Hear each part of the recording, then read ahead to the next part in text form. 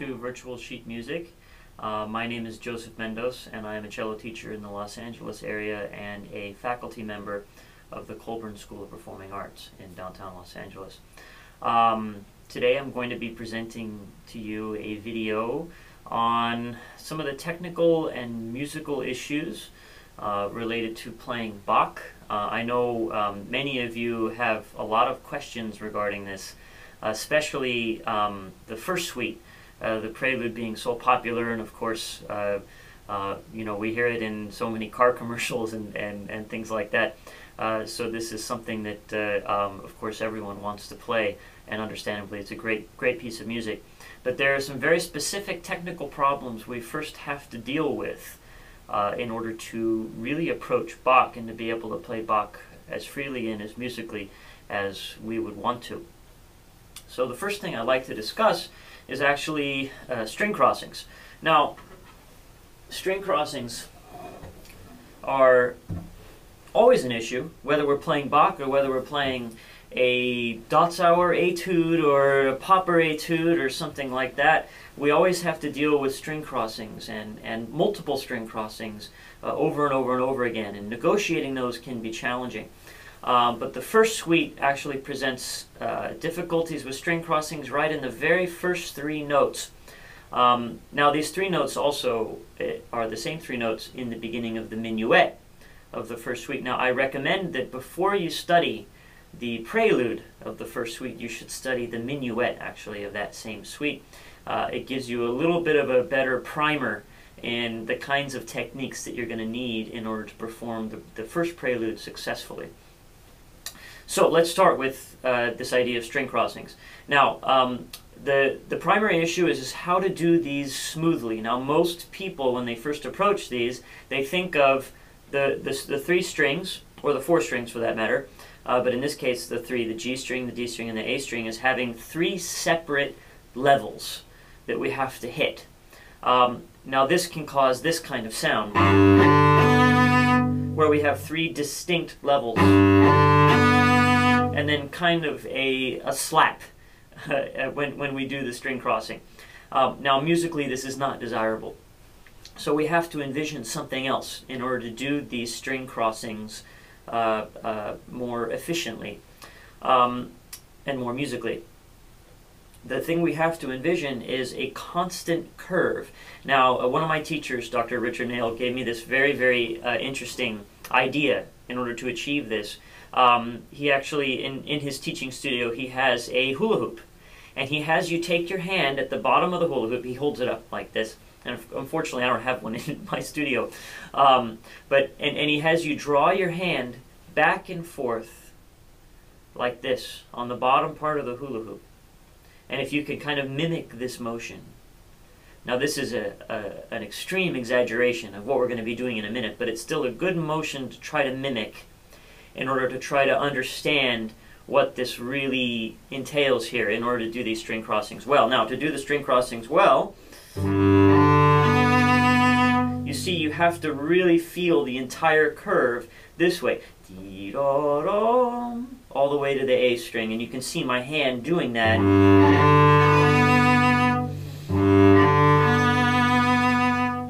And this is a constant issue, especially in the prelude, of course. You know,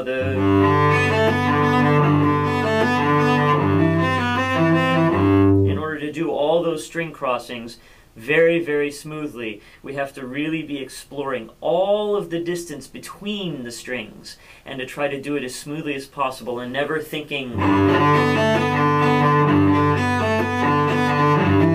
of individual levels, but all the levels in between the strings.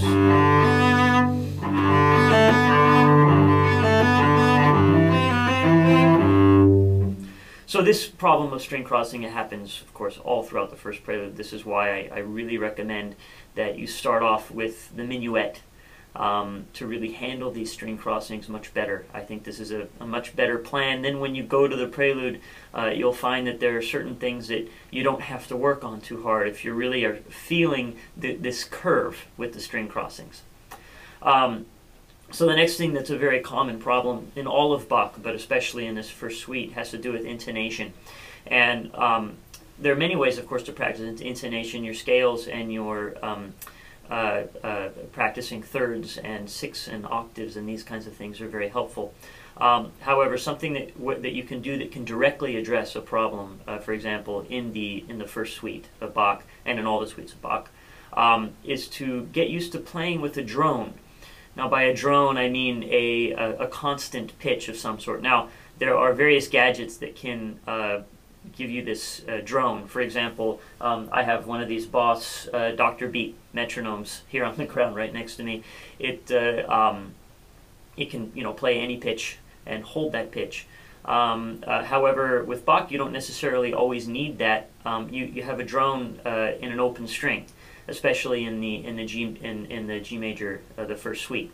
So, for example, in the first three notes again, you can check your B and really get it in tune, so that I'm still adjusting mine here. And you can do this on many notes. For example, whenever you have an F sharp on the D string, you can test it against your A. Whenever you have an E on the D string, you can test it against your G. And there's many cases in the first suite where you can do this. Or you can set your metronome to a G and have it play that G for you, and then play the whole opening against that G to make sure that it's all really in tune. And once you've done this, then it's critical that the next step is that you turn off the drone, and that you really get used to hearing the purity of the ring. There should be a nice, wonderful ring on every single note that you play. If you achieve this, that means you're really getting really, really fine intonation. If there's a dullness or a lack of resonance, sometimes this is due to the note not being completely and totally centered on the pitch. So this is important to do when you're practicing, which of course takes tremendous amounts of concentration and listening. The next thing is, one more thing in regards to intonation. There's much discussion about expressive intonation. I don't know how many of you have heard of this idea, but there's much discussion of expressive intonation versus, just or tempered, not just, but tempered intonation. This is a difficult question because this really depends upon how you hear things. For example, if you learned piano before you learned cello, you can get used to tempered intonation because, of course, the piano is tuned, with even half steps. And this is a little bit of a different intonation than the intonation that we can use, that also singers can use, where we can slightly adjust things. For example, we can make the 7th degree of a scale a little higher to kind of heighten the tension going back towards the tonic. There's various things like this that we can do. I think in this case you have to follow your own ear, and you have to say, okay, well, when I'm playing Bach, it has to be in tune. Now, what does in tune mean? Well, you're going to have to listen for that pure ring again, and see what that tells you about how to play in tune. This discussion can get us into trouble, because if we start focusing too much on playing expressive intonation, we can actually start playing out of tune, too much out of tune. However, if we focus too much on playing tempered intonation, things can sound a bit dull. We can lose that ring, that special ring that occurs when we play really well in tune. So as far as that goes, don't worry about it too much. Just try to use your ear as best you can, and when it sounds really in tune, that means it's in tune, and you can trust that. And sometimes that may mean that you're using a little bit of expressive intonation. Sometimes that may mean you're using a little bit of tempered intonation, but you have to just trust your ear. And of course, if you have a teacher, trust your teacher's advice as well. The last thing I want to discuss is style concerns. You can go on YouTube and you can find a ton of videos of different cellists playing Bach, from Casals. There's actually a video of this, I believe it's the first suite, of him playing it when he's a little bit more of an advanced age. There's a video of Rostropovich There's, of course, recordings of the great French cellists Fournier and Gendron and Paul Tourtellier and all the wonderful traditions of the French tradition of cello playing. And you have many, many different approaches. And, of course, then you have the historical approach, which uses, you know, uncovered gut strings and a bow that you know, of course, bends outwards this way instead of inwards like the modern bow. And players that play with no vibrato and players that play with a lot of vibrato. And this is what I would recommend. It really depends on what level you're at. If you're at a fairly high level, then thinking about a historical approach can be good. It can be something that can help your view of Bach and help you play Bach more from the heart and in a more direct manner. However, if you're of a more intermediate level, I recommend that you play Bach with a full tone and with vibrato, and not worrying so much about playing with ornamentation or anything like that, but to really have, you know, play Bach so that it helps your technique. And then you can worry more later about how you're going to play it musically. So focus a lot on developing a very, very full sound and absolutely flawless centered intonation and all those things first before you really start to worry too much about style. And that should help to clarify that.